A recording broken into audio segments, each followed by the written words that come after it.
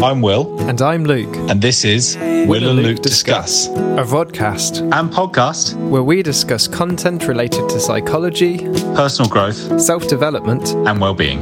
This episode, we're discussing 4,000 Weeks by Oliver Burkeman. Hello, Will, mate. How's it going? Yeah, good, thanks. Good, busy week and plenty going on. But one of your 4,000, eh? One of my 4,000 weeks. And I showed you a picture of the poster I bought that was my life in weeks, and you tick off every single week as it goes along. And I put it to a group chat with one of our friends, and he was like not sure how he felt about it. And I said it was either going to motivate me or give me a crippling guilt. So I'm interested to see how this chat sort of maybe informs that. Yeah, I mean that decision to buy a poster, which is displaying the length of life I have left. Ticking each week off your life sounds just awful.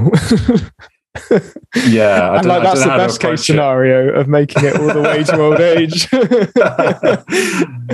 I'm not sure, but hopefully this chat helps work through that. It was a bit of an impulse buy. No, I like it. I like I like playing with these ideas. It doesn't, seeing how they feel. I can see how it could be both either inspiring or depressing. Well, that's it, isn't it? With a lot of the books we cover as well, it's sort of like there's the ideas, but then there's the sort of philosophy around how to live out those ideas and how they apply to you, right? On a grander scale. Because I think if you took everything literally, it might not be as helpful as maybe capturing the spirit of what's been said in the books we read. Nice. Well, I think that's a nice segue, because this book is really about the spirit of a philosophy you carry with you. And we will explore some of his tips as well, but it's really an attitude shift. So I'll give a bit of a description of the book overall, and we'll dig in. So Oliver Burkeman, he's a British journalist and writer, seems to focus a lot on productivity and happiness from what I've seen. This book, 4,000 Weeks, published in 2021. It seems to be, I think the word you used was an antidote to some of the attitudes in time management systems. So I'm thinking getting things done, maybe building a second brain, that Tony Robbins program we did, all these things that try and make you use use your time well. This book tries to point out perhaps a risk in the perception of time we have that underpins all of that. Yeah. So it's in two parts: choosing to choose, and then beyond control. So I think the first part is, like, the way I framed it in my head is, how do we take control over the things that are most important to us? And and then the second part is more, how do we accept those things that are just out of our control without trying to cling to everything?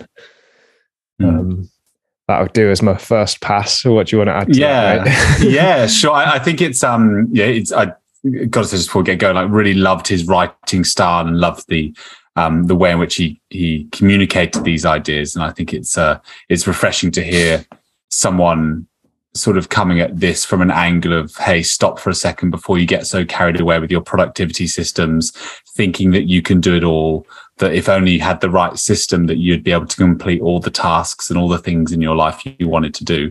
He's kind of pushing back on that a little bit and saying that we'll never really truly be able to clear the debts, that the future isn't this kind of set point that you can work towards where everything's going to be settled. You'll have everything completed. You'll have the exact life you want. You'll be, smashing, the gym, work, your finances, relationships. Like you simply cannot do it all in one go. And he's saying that there is a freedom in letting go of the notion that you will be able to get to this fixed point in time when everything is kind of settled.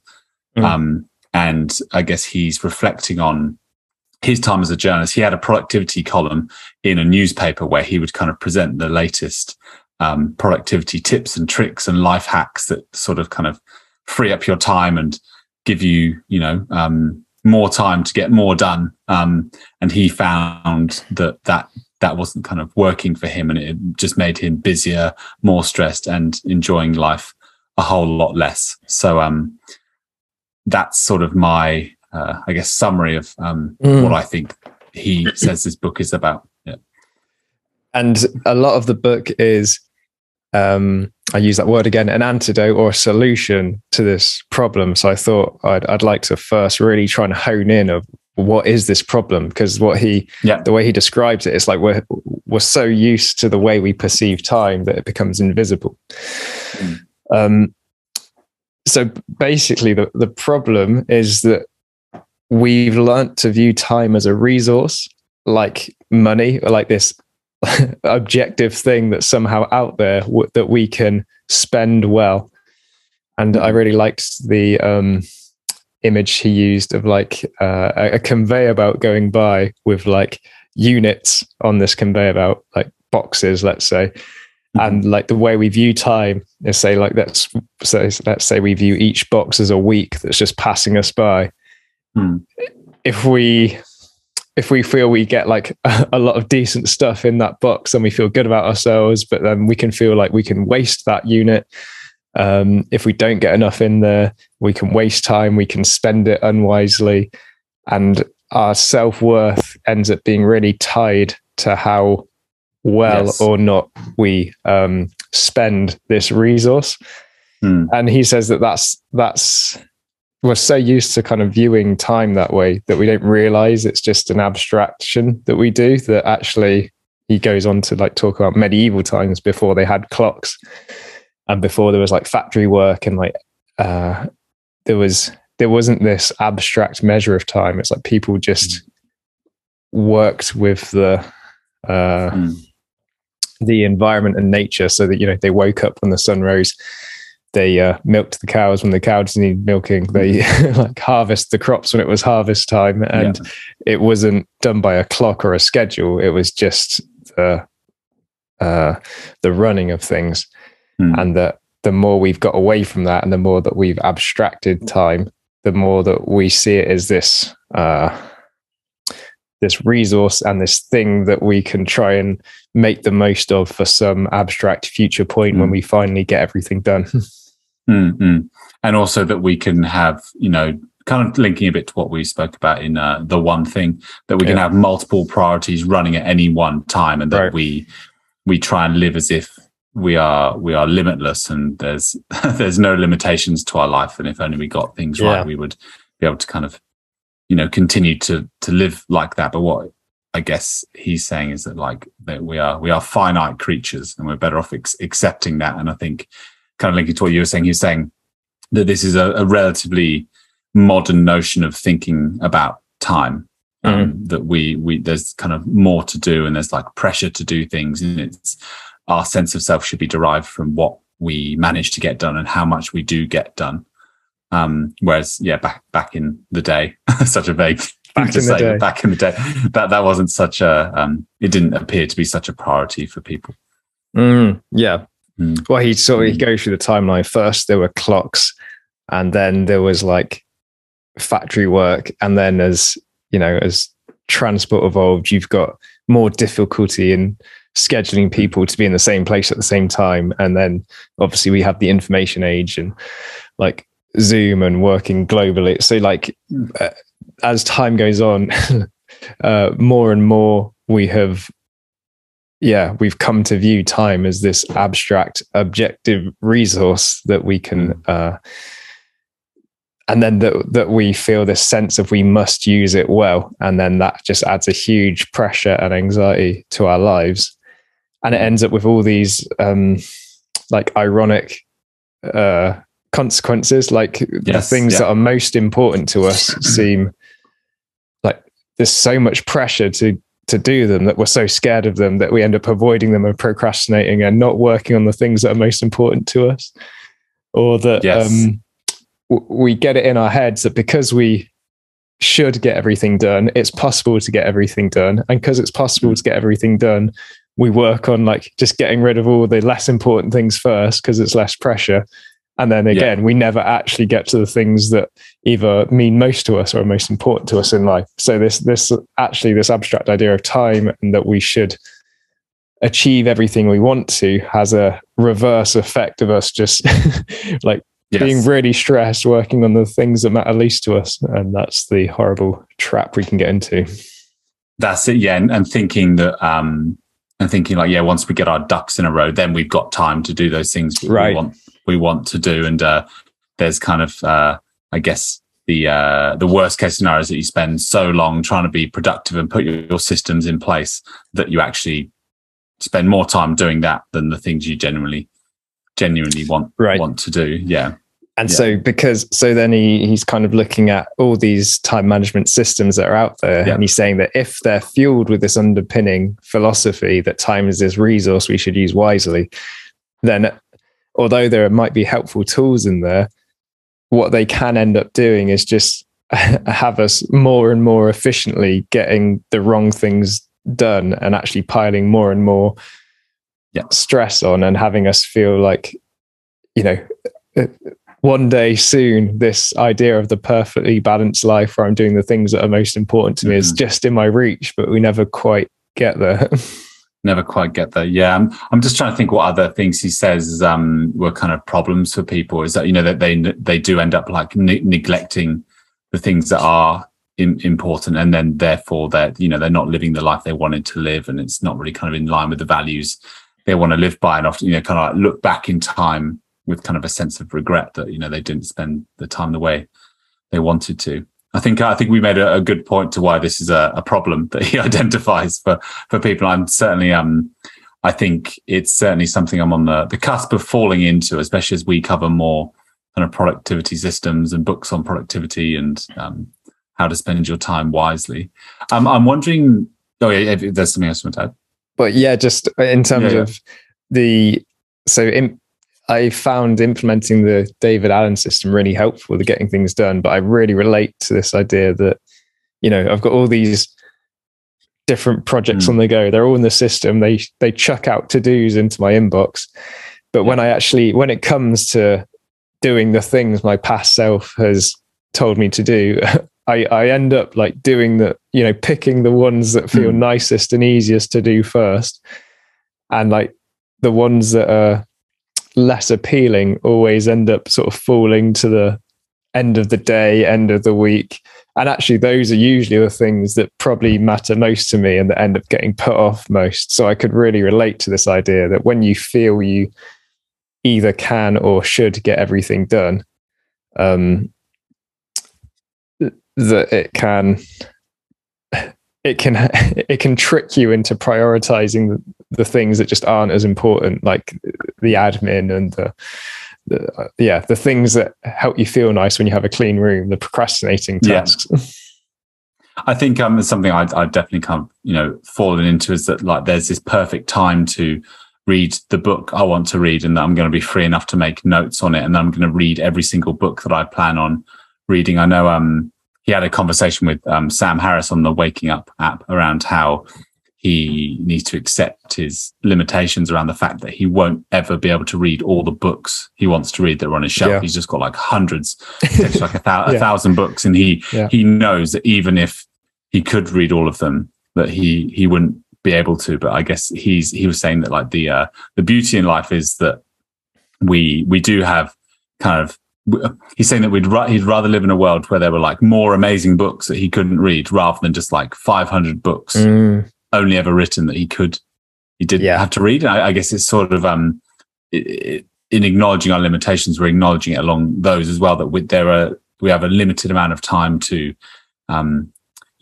take in the information we want to. We have limited amount of time with friends and family in this world. We have like we simply can't do anything, and kind of accepting the fact that we can't do that is freeing, rather than kind of like a depressing fact. And he says in the fact that I think this is a message we've read in other books, that the fact that we are able to choose, and we do choose, is a positive thing. Like we have to accept that. Not only what he's stressing is that it's not a simple matter of saying no to things you don't want to do. It's actually saying no to things you do want to do. And accepting the fact that you won't always get to do all the things in your life you would choose to do. Therefore, the things you do take on a whole new level of importance, because you've chosen them over things that are potentially as equally important, not just things you just have no interest in. Yeah. I think for a lot of conversations, we've spoken a bit about the ability to kind of like say no to other people or other requests or other areas of life that kind of like don't serve you.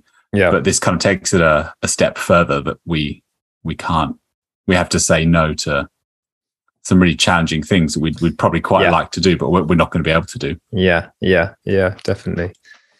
He calls it facing finitude. So yes, the idea that, well, what these time management systems generally secretly promise is a sort of immortality, where we can trick ourselves into this perpetually knocked forward future state where I will finally get there. I will finally be at this place where I'm in this Zen-like mode of doing everything I want, and I'll get all my projects done. And what we're avoiding is facing the fact that we're finite. You know, we will die someday. Like the title suggests, if we're lucky, we'll get 4,000 weeks. If we're less lucky, we'll get fewer. But like, we are finite. There's only so much we will achieve and do, and that it would be a shame to waste it constantly being in the future and being stressed about that. Yes. Rather than being present and enjoying the time we do have and the things we do and the times we do spend, even though it is sometimes sad and difficult to acknowledge that, you know, there will be a last time you do each thing you do, and that sometimes if you try your hardest at the thing you want to do, it might not go as well as your fantasy had, you know. And it's hard to face that you know, if I write that novel, if I record that album, if I publish that blog, actually, like, if I put it off indefinitely, I never have to face my limits on what I can actually achieve. I can always fantasize that I'm someone who could do that, but hasn't yet. And yes. I think that ties a bit into just a part he said on, you know, the issues around planning, is that there's sort of like, we have this, we carry this tension, and we have this need to kind of be certain about the future. And in planning, we are kind of trying to control the future. So if we're constantly in planning mode, predicting and getting sucked into expectation and constantly, you know, wanting things to be different, and therefore making plans so they are different in the future, so then when we get there, things are the way we want them to be. Right. Yeah. There's essentially a problem in that, because there's, you know, I like what he reflects on, that most of the major events and most kind of, I guess maybe the happiest or maybe most kind of significant moments in our life kind of happened by luck, or things that were out of our control as well. Yeah. He says, like, no matter how much we plan, we don't know what will happen next. There's always more of the future. So always more reassurance we need to seek. I think there's sort of a trick we play on ourselves if we're constantly kind of planning ahead, that we're sort of trying to reassure ourselves for the future. We're trying to control things in the future out of reach. And he's, you know, what he says, like, what is a plan? Actually, it's a present moment statement of your intentions. And I think he's saying that planning can be helpful, but don't be an obsessive planner, because you're trying to seek reassurance from the future. And he says, we will never get to truly relax, that things will be the way we want them to be. Planning is helpful, but don't get too sucked into it, because ultimately, like, plans change. And he kind of gave the example of being on holiday. It's like, you know, if we get to the airport at this time and then we get this flight, so, oh, great, like the plan to get to the airport on time was great and we caught the flight. But then you get to the other end and then there might be a problem with like the taxi, and then the whole, like, there's kind of no end to the ways you can try and control the future. Yeah. There's a risk, like, planning is obviously helpful to some degree, but there's a risk in this implicit attitude that if you plan right, the future should obey your wishes, and that, like, no matter how much you plan, you can't control the future, and we can end up constantly planning or living in the future, trying to control it in a constant state of tension, and on something that's ultimately out of our control anyway. Obviously, it's wise to leave a bit of time getting to the airport, but like, there's you know, if the plane's cancelled, you know, if there's a massive traffic jam, you know, what can you do? You're stuck.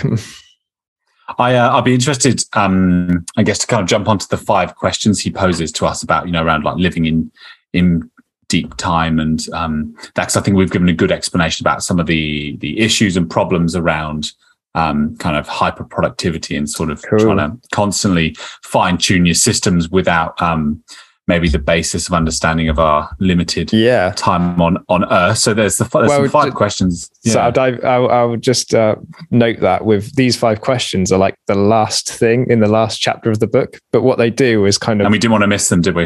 We didn't want to miss them. Yeah. And they also they reflect back on the entire book implicitly through what they're asking, don't they? So I think it's a good way to sort of summarize the book as well. Yeah.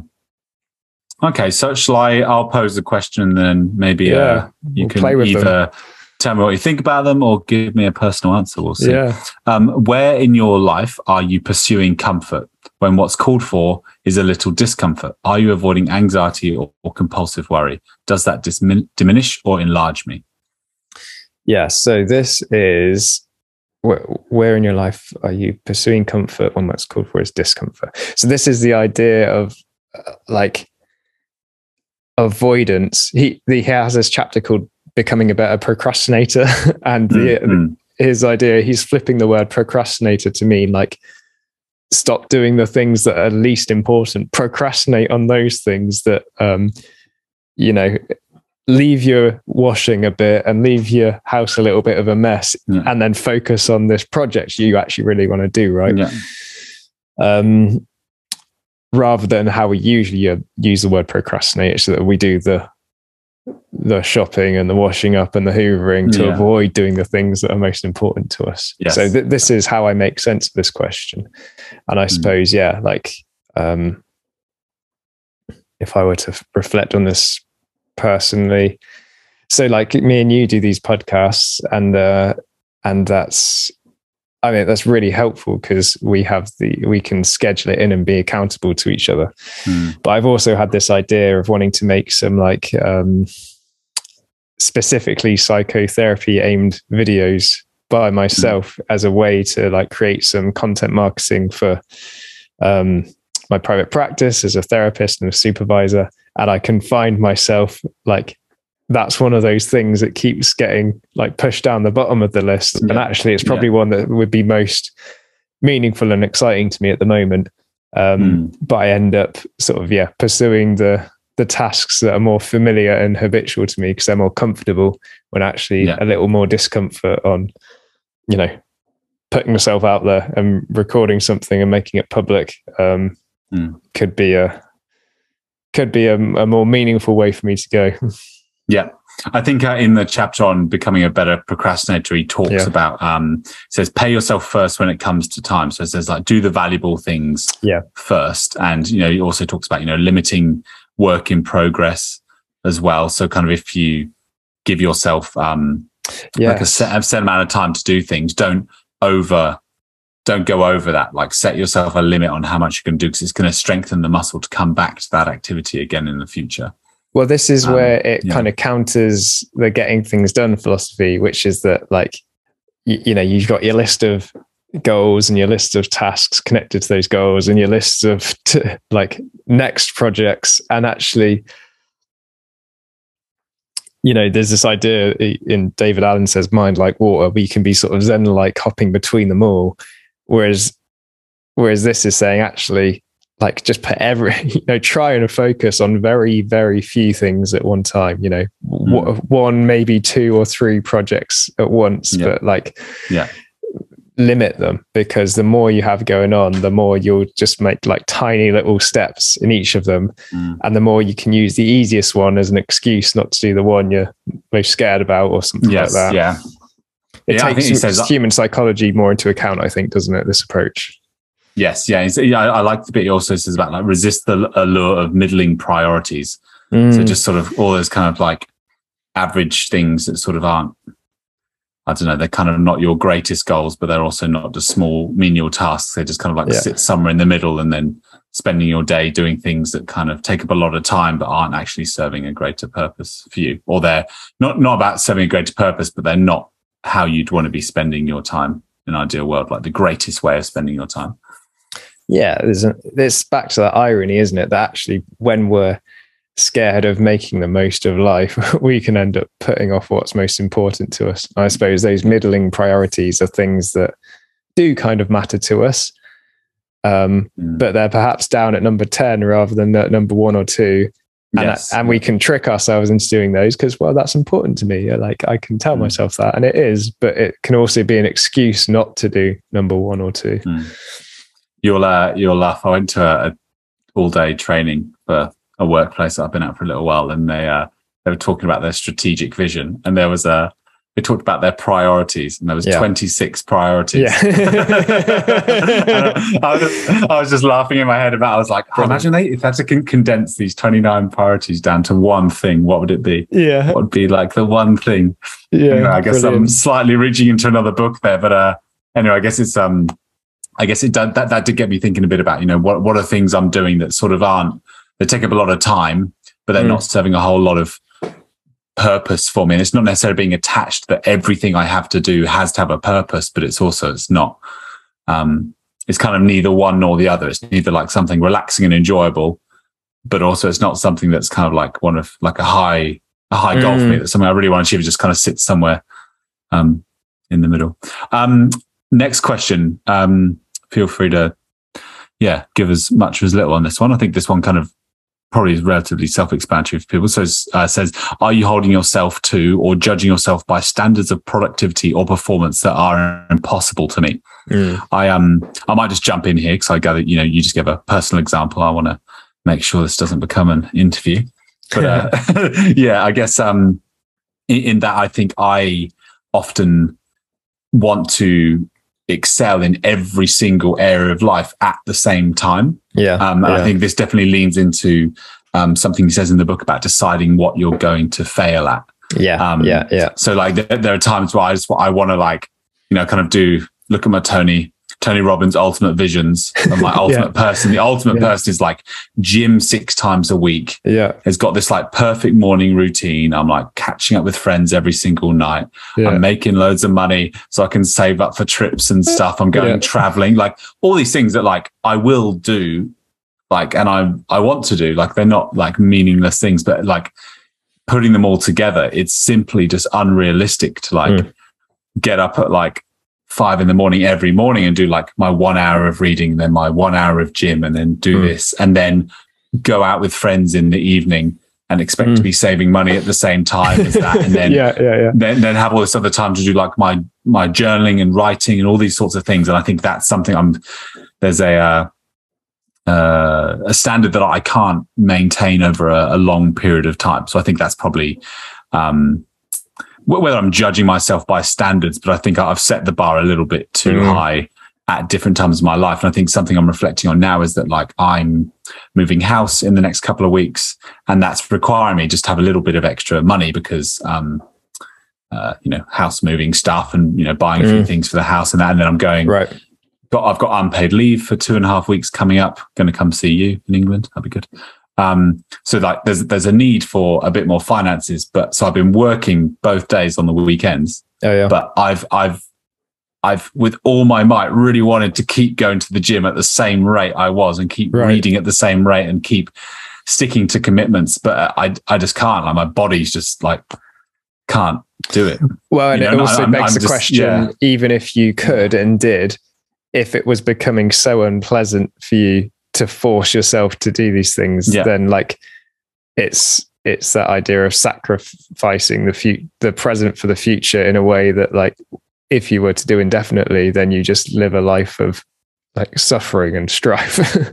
Be ill. Just pushing it. So I think since listening to this book, it's got me reframing, going like, okay, actually for the next 4 weeks, I don't put so much pressure on myself to go to the gym as much as I normally would, or maybe I just I go for a shorter amount of time, or I just go 3 times a week instead of 6, or I go for a walk instead of like a run every morning. So I guess in that sense it's helped me sort of readjust my expectations of myself and what it means to be happy. Like I want to make sure that I'm like rested and capable of doing good work when I do go to work and being there for my partner when I come home, and I'm not just like completely tired and don't want to talk to anybody. Or, or like I had to, cancel the podcast last week because I was just too tired, so that's just, gets me thinking about, maybe it's the wrong word, but like balance, like one thing. And that's what he says in the one thing, like he says there's no such thing as balance. Yeah. Like one thing will inevitably take over and things go to the back seat, but you don't want certain things to go to the back seat for too long. Yeah. Anyway, very overextended point there, but they're my thoughts. Yeah. So the question again was, are you holding yourself to and judging yourself by standards of productivity or performance that are impossible to meet? I think that ties in the first example I gave of like recording psychotherapy videos as like content marketing. Like, I'm sure part of the reason I also put that off is because I have this idea in my head that they have to be good. And I'm hoping it's in this book. I'm getting them cross-wired now, but somewhere I read about like the courage to be rubbish. Probably this book. I think it was. And this idea that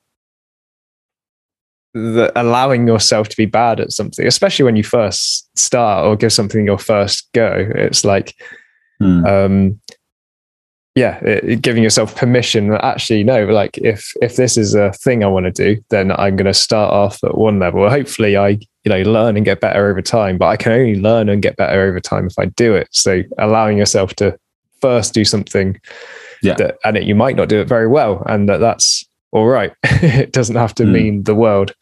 But if we're judging ourselves by a performance standard that's impossible to meet, then there's a pure conflict there. It's like, well, I want to do this.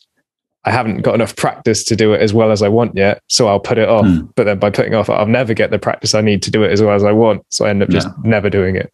Never doing it. And just simply by getting started, like that can actually get the ball rolling as well. I think I found as well. I'm gonna jump in with what he called cosmic insignificance therapy. I love this. I knew you'd love this bit. Because it ties into this, right? He basically gets to the point, like, we generally are fairly egocentric and feel that we're important, but ultimately on a cosmic level, nothing matters, right? The sun's going to consume our solar system in 5 billion years or so.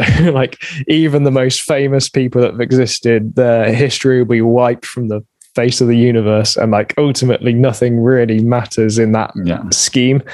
And he says you can take that as a sort of personal therapy, that when you're putting this pressure on yourself for things to be so important and meaningful, such that you're even putting them off, that actually when you realize how on some level ultimately nothing of like this really matters, it's like, well, then you just have more of, if you can really soak into that, you have this freedom to be like, well, it's, may as well just give life a crack then.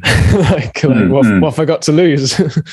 I like that. I think to expand on what you're saying there, he says what we should do is we should refuse to define what is remarkable as meaningful as well. So not that necessarily everything we need to do has meaning, but also ordinary experiences can be profound also. Like, we can have a remarkable human life. And I think that's maybe ties into some of the problems he says with maybe today's modern culture, that everything we do needs to be remarkable and the best and incredible and special. And actually the everyday experiences can bring a lot of joy too. And he says, there's a huge relief, and it's freeing to let go of the things we worry about and what we define as important, because ultimately, like, we don't need to, transcend the mundane. We can, and hold ourselves to standards we can't meet.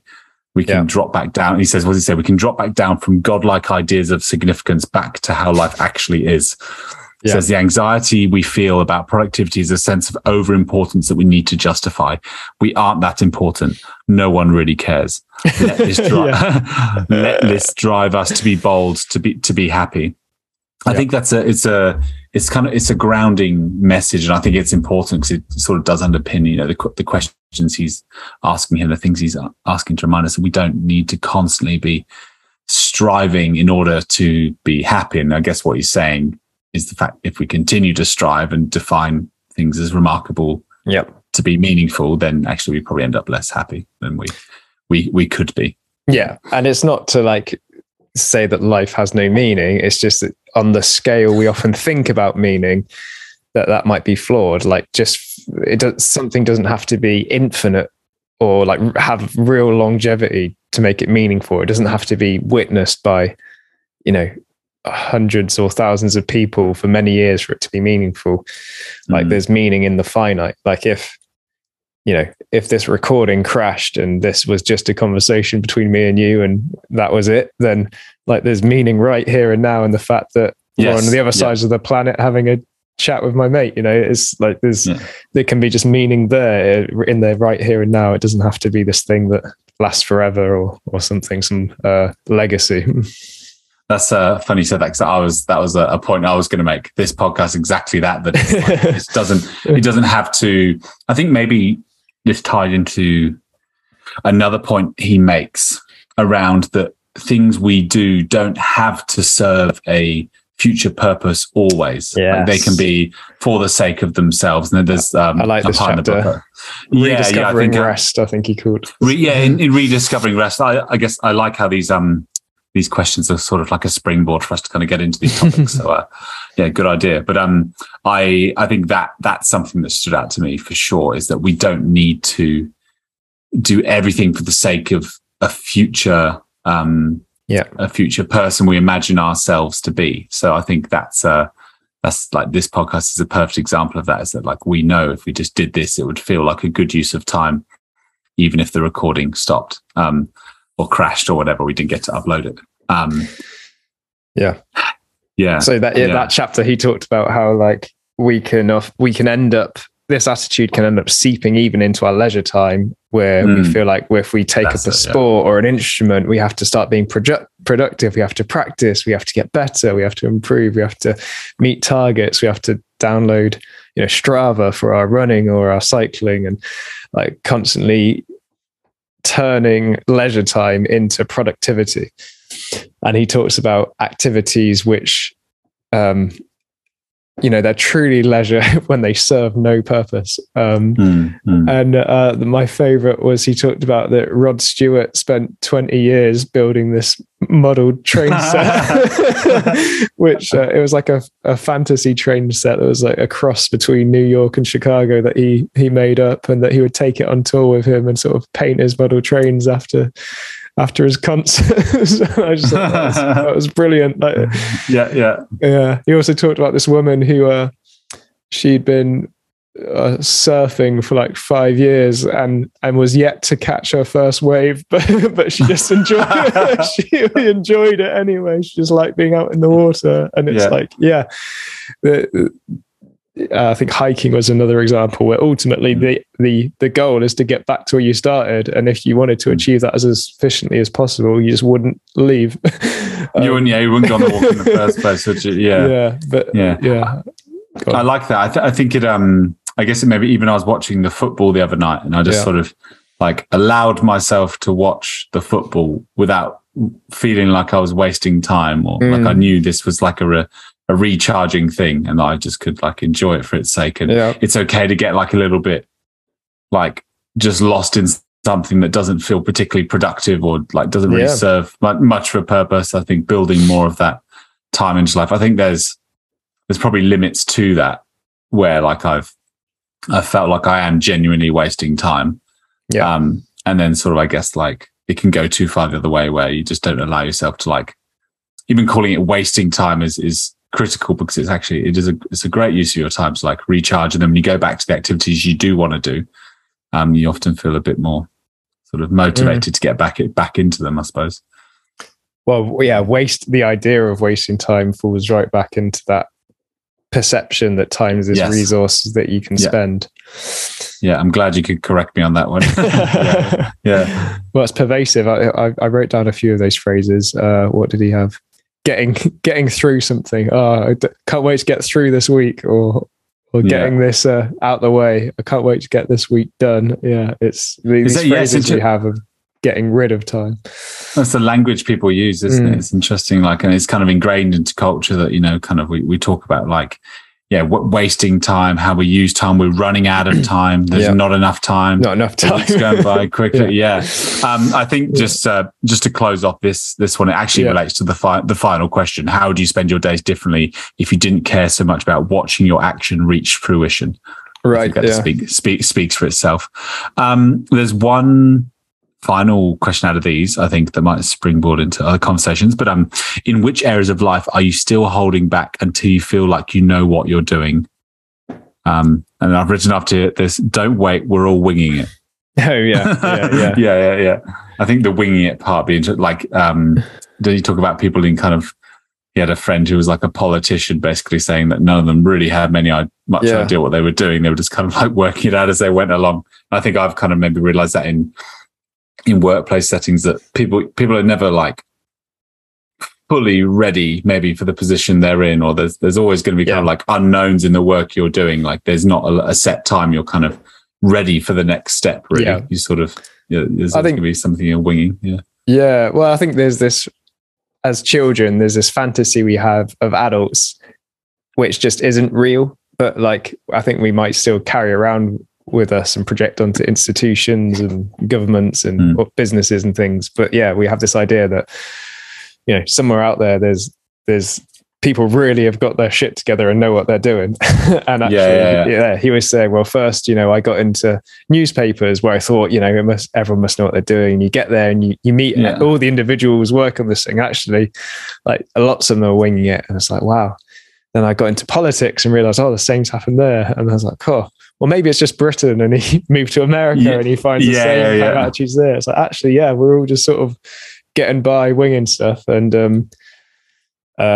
so if that is the case, then it would be a shame not to pursue things because we feel we're not ready yet, when actually, like, that's no reason not to pursue something. I feel like I'd be interested to kind of chat about some of the tools he has in place for embracing finitude. I know there's 10 tools he lists at the end of the book. And I guess I'll just kind of go through them and we'll just chat about each one. I think for anybody listening, I think I'm hoping that we've kind of been able to explain the sort of the ethos and the approach to living that he's outlined here, and the problems of kind of the current ways of living or thinking about productivity. And these are some ways to, I guess, fight back against that, or things you can put into place in your life that might help sort of live with a more healthy attitude towards time and productivity. We did miss question number 3. I don't know if you want to explore. Did we? I know. In what ways have you yet to accept the fact that you are who you are, not the person you think you ought to be? I think we touched a bit on that maybe earlier, just around that, like we're striving to be a certain way, so everything we do is kind of in service of that, but we never truly get there because the goalposts keep shifting, I would say. We're always wanting to this is sucked, I think, more into the idea of like identity, that like I should be X person rather than necessarily I should be, you know, get this thing done or be good at this. It's more like soaked into this idea of like one day I will be so and so, and when I'm this person I'm telling myself I should be, then everything will be okay. I've written here. I was going to say, I wrote some notes here saying even if we achieve or become something, we don't get security. Right. And it's saying, like he says, confront who we actually are. Yeah. And how would you truly enjoy spending your time if you weren't constantly like striving to be somebody else? I guess. You can get, I suppose you can get to this idea that, you know, well, if I finally get this degree or this job or this attractive a partner, then maybe I'll feel like, you know, the person I want to be. But actually you just end up being you with that with that new role. With that new role. And then like it's constantly and that will constantly shift to new desires and you know, new gaps between the person you currently are and the person you want to be. Interesting. Now, thanks for being that. That's a good one to keep in mind. So tool 1 Try and not make this a list, but to want adopt a fixed. It is a list. It is a list, so I'll try to treat it like one anyway. Yeah. Adopt a fixed volume approach to productivity. So it says tough choices are inevitable and must be done consciously.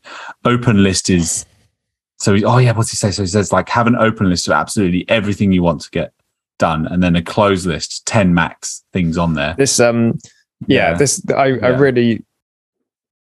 This is important to me. Go for it. Yeah. Well, it goes back into this getting things done system. I suppose you can think of his tip here: keep one open list and one closed. You can think of the open list as David Allen's like someday maybe list. Like one day I might get around to this, and you can sort of feed that into the closed one.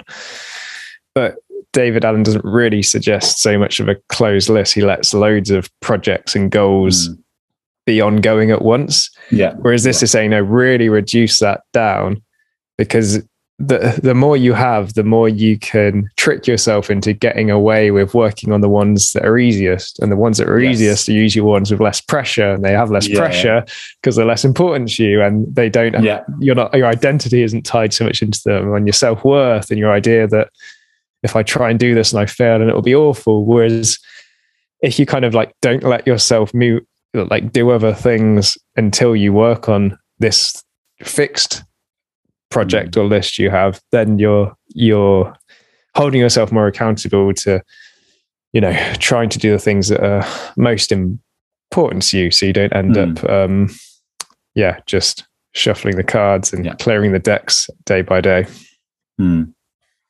In this as well, he talks about having predetermined time boundaries for your daily work. Oh yeah. I'm not sure if you've thought about that. I think he speaks about how kind of any experts in their field over the years talk about like maximum kind of doing what they do deeply for like 3 or 4 hours a day tops.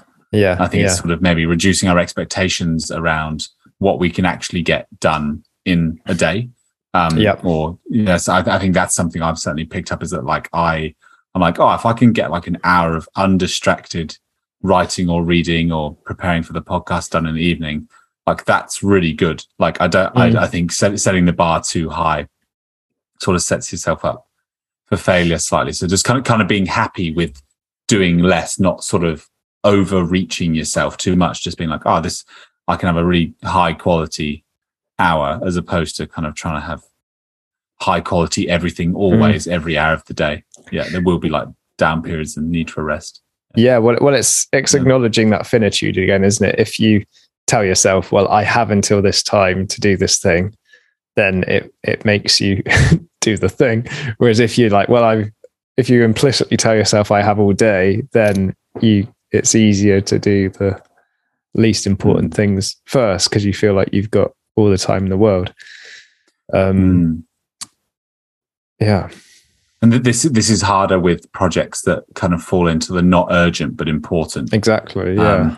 Like quartile of time, like how to use your time. And I think those things are kind of this is like a way of sort of making sure you're spending time on things that are really important to you, by kind of keeping smaller brackets of time that you can keep consistently throughout the day. Yeah.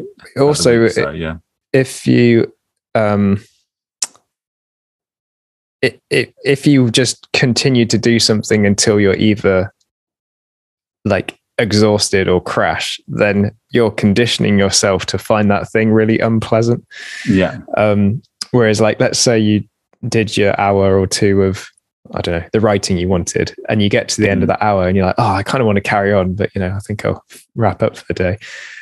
Then you're more excited to do it the next day. And this is how he says that the most sort of prolific writers actually do less than you might expect per day, but they do it indefinitely for a longer period of time. It's kind of like, saving a compounding interest. You could try and just like work really hard for a few weeks to save up, but then you'll resent it and like won't be able to do that indefinitely. So just to put away a little bit of money that you don't really see once a week or once a month or something is a much more sustainable way to save. And in the same kind of way here, the more, by not over stretching yourself with the things you want to do, you're able to chip away at them for longer. Yeah.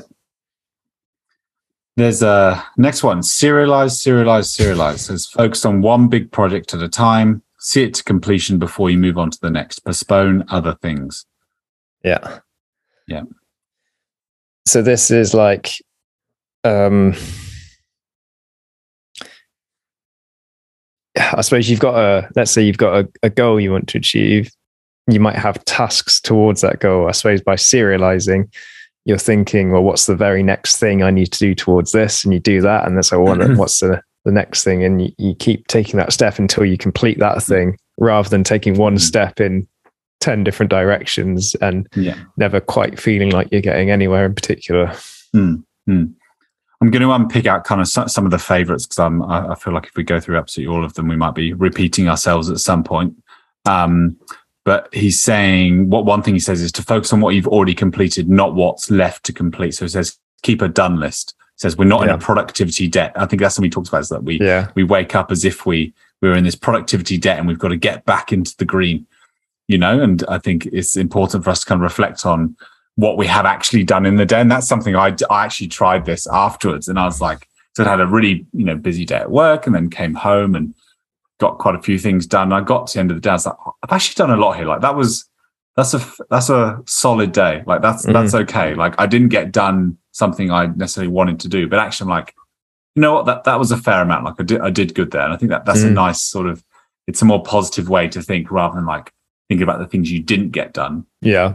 So it's like grateful for the opportunity that I got to do the things I did get to do as well. Yeah, definitely. Yeah. He says here as well, consolidate your caring. You can't care about everything. And I've written here, manage your inputs. So I think that's something we've spoken about a bit before, sort of you simply do not have the energy to kind of have every input matter to you throughout life. Yeah. I like one here. He says, embrace boring and single purpose technology. So just to talk a bit about kind of tech's involvement in what he talks about here. I think one example of that is having a Kindle. So not like reading articles on my phone, and kind of doing one thing at a time, essentially. It's hard with phones and laptops, isn't it? Because they can just do an infinite number of things. And it definitely is nice to have a Kindle where there's just, when I pick it up, you can't question doing anything else with it, because you might flip between, well, which book should I read? But other than that, like that's all you can do. Whereas when you, load up your laptop to do something, it's so much easier just to open web browsers and WhatsApp and all that nonsense. So I can see his point, but in reality, it's very hard to say not use your laptop for the whole 100 purposes you can use it for, isn't it? What's one I like here? So practice doing nothing. So it says sit in discomfort of not acting. Poor choice to feel that we are acting or doing things to feel important or productive in the service of future goals inevitable rise, which postpones fulfillment. Resist urge to manipulate your experiences, life and others in the world, and let things be as they are. And I think this is almost the final quote in the book. It says, to regain your autonomy, to stop being motivated by the attempt to avoid how reality feels in the here and now, to calm down and to make better choices with your brief allotment of time. Yeah, that's Ty's right. I suppose I think we both discovered this book from Sam Harris's Waking Up meditation app. So this ties kind of right back into mindfulness and practice being present. And he had a chapter on patience, which I enjoyed. He called it staying on the bus. There are two things that really stood out to that in that one for me. One was this story of a art professor whose first task he gave everyone was go to your local big museum, choose one piece of art, and you have to sit and look at it for 3 hours and you're not allowed to do anything else. I think he said, bathroom breaks are allowed, but other than that, no phones, no talking. All you're doing is looking at this piece of art for 3 hours. And Oliver Burtman tried this and sort of talked about the process of how antsy and frustrated he got in the first 45 minutes. And then over that time, he started to calm down a little. And then he started to notice all these little details in the painting that weren't immediately obvious. It sounds both very simple and like a very difficult thing to do. Yes. I think it's I think that's something that does, cultivate it's slow. It's forcing yourself to slow down, isn't it? And to pay attention to the details, and to also, I guess, to a degree, like work out what's important and not missing life. To a degree, like not rushing through life, kind of waiting for the next, living for the next best thing, to actually kind of enjoy where you are in that very moment. And like that whole thing around not manipulating the experience, not trying to change it to suit your needs and wants, but actually just kind of being with it as it is. There's one part, and I think this is one of the tools that will lead on to something I found particularly interesting. It was around time with others. Chapter, which I found really interesting. I was hoping we get a chance to chat about it, but he's one of the tools he says here is be a researcher in relationships. So I said, I wrote down, we try to control and we want to be independent, but we need to try and enjoy communality, try and deliberately be curious without any outcome intended, figure out who people are, what we can like or dislike, and not get frustrated when people aren't acting in a certain way. So this is sort of an antidote to when you try and find yourself frustrated and trying to control the way people are to fit your desires. Is like, a way to accept reality and even enjoy it, perhaps, is to, rather than thinking about how you want them to be different, just learn to be curious about the way people are. Instead. Yeah. And I think I'll be really interested to know what you think about this, because I think there's been maybe in the last book I was expressing some, whether it's like stubbornness or some sort of enjoyment out of being quite guarded with my time and not being distracted, whether that's in kind of like a social sense or a work sense. And kind of he's saying, other people are always impinging on our time, and we want to be in full control and no one else can impact our time. And we like hoard time to ourselves as if no one can kind of like impinge on it. And he says that we want total freedom from people distracting us. But I think he's saying that life is as much about kind of obviously making time for yourself to do the things you want, but also accepting the fact that like there are collective rhythms, and like time is to be enjoyed with other people, and it's good to be on other people's schedules sometimes. Example by kind of like group team sport where everyone turns up at 6:00 on a Tuesday night to play indoor football. I think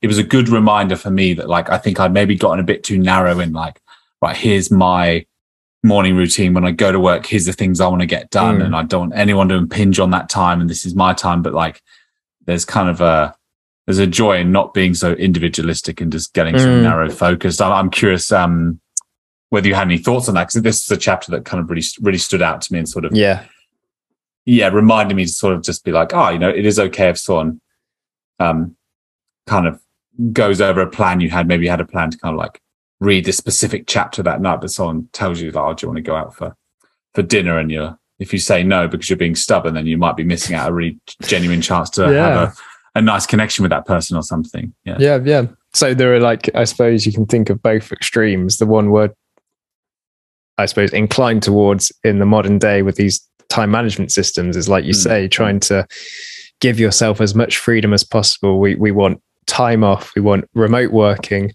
We want to control our own schedules. And, maybe there's good in that, and fair enough. But he also talked about time. If you see time as a good, then fair enough. But if it's a good at all, it's what he calls a network good, which is it's only as valuable as you can share it with others to some degree. So a really poignant example was that in the Soviet Union, they tried to employ this a 5-day week. So you worked 4 days, got 1 day off, but there was like a number of different color bands, and different colors got a different day off. So if you were red, let's say your day off was Monday, and if you were green, your day off was Tuesday. It's like, well, if me and you were red and green, we'd never have the same day off. So the idea would be that, well, all the factories could keep running every day. Every shop could be open all the time because someone's always there to work them. And everyone gets actually more time off overall. But if you never get that group sense of we're all off together, or we have a public holiday, like this is Christmas that we all spend together, or this is the summer holiday, or this is our family vacation or whatever. That's like actually it's important to have shared time, and you can only really do that by sacrificing a bit of your autonomy over your own schedule to fit in with either societal holidays or your families or your friends, what they're up to. I think it's just a good reminder to hold, isn't it? This sort of like, if productivity, as you say, can go too far, and it's I think something personally reflecting on is I've switched to more regular hours, in the sense of like more 9 to 5 hours. Yeah, for the most part in my current work. So like 80% of my shifts I do at the moment are like 9 to 5, which has been really nice, because someone goes, "Oh, do you want to go for dinner next Tuesday night?" And I'm like, "Yes, I am free."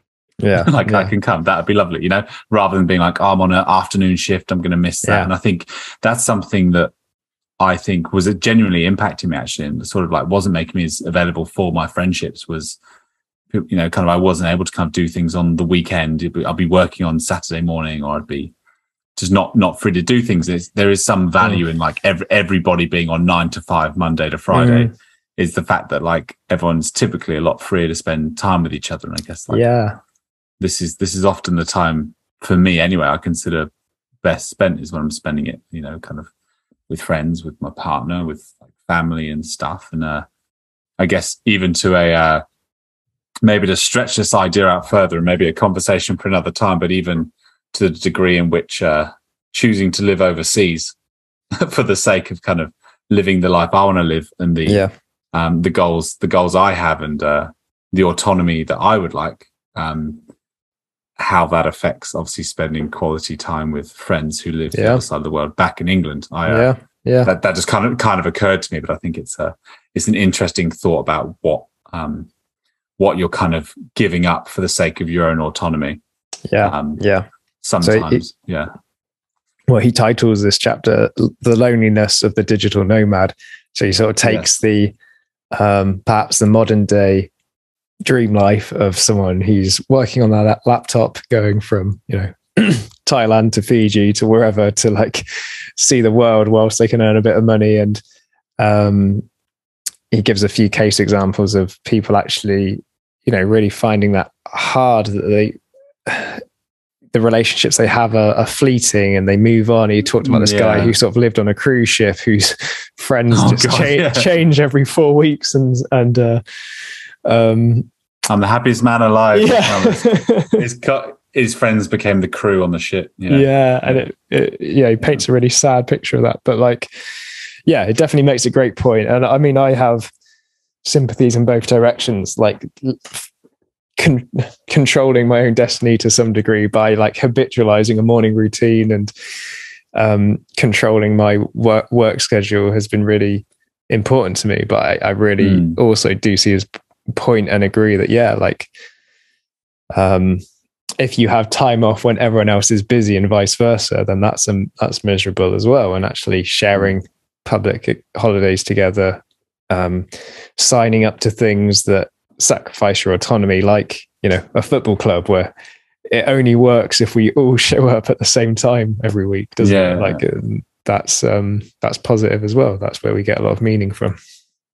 Well, I think we had a lot of that when we were growing up, didn't we? We'd have Skittles on Friday night, football on Saturday night. Yeah. We usually have some sort of dinner plan on the Saturday night, and they head into town with a similar crew of people. And then, watch match of the day, and then it only works if we're all in the same place at the same time and have that sort of group expectation. And I think there is a general craving for that amongst people. I know, like, kind of in our circle of shared friends, we've spoken about how nice it would be to sort of like all live together and be able to go down the pub on a Tuesday night. Like, imagine we just went back to having Skittles every Friday night together, rather than sort of like being like, once a year being like, oh, let's catch up. Yeah. I guess it's a broader thing to think about in terms of thinking about like this internationally. But I thought that was a really interesting chapter. So I was glad you felt some utility in that too. Definitely, yeah. Because I mean, I also have found like I at my gym, I go to like tennis groups and classes, and I really get a lot from having to go to something at a particular time because everyone else is going to be there. But just off the back of what you're saying, like it's not like these people are my best mates. Like they're lovely people and it's nice to spend time with. But to really make the most of this experience of talking about, it'd be like having this scheduled time with the people that are most important to you. And I mean, saying that out loud sounds so obvious, but I think in the modern day where people, end up moving all over the shop, it's actually hard to do. Mm-hmm. That's all the most important and interesting things for me. I'm wondering if there was anything that stood out to you at all, any final reflections you'd want to share on the cast, listeners? All right, well, there's one thing I didn't get to. It's probably not the most salient one, but it's on my mind, so I want to finish it off. It was in that one on patience, where there was this analogy of staying on the bus. And so I think it was in Helsinki or something. It was like, there are all these different buses, but for the same 45 minutes, they all take the exact same route. And it was only after that they all split off in different directions to go to completely different places. Yeah. And he used it as an analogy for, I think, like creative endeavors, that like this kind of ties into identity and being the person you want to be and that stuff. That when you try something creative, like, I don't know, music or art or podcasting or whatever, like for a long amount of time, you probably will be not original. You'll be like kind of copying things that you like, and copying styles, and maybe won't be as good as you want to be. But it takes staying on the bus to like get to that 45-minute place where you finally split off and build your own originality after that. And so it's kind of a lesson on patience, that it's okay to spend, to throw yourself into something creative and not feel, like you're particularly good or original for a long time before you finally get to the other side of that. Yeah, nice. It's a good point. It's also sort of can take the pressure off trying to be different, and also like what it might do to sort of kind of learning the basics and getting the miles in, or kind of stunting like the natural progress you might have on something if you just kind of like just went with it and were willing to sort of do it the way it's been done for years before. Yeah, kind of trying to do something different. Yeah, and there's kind of two lessons in that. If you take the chapter on leisure and hobbies, it's like, well, maybe you don't have to get to the point where you're creatively original in something. Maybe that's okay. Like maybe you just enjoy playing your guitar because you enjoy playing your guitar, and the fact that you're just ripping other people's licks is fine. But but like, it's just, if you want to know how people end up being original, it is a long road, and that's all right as well. Yeah.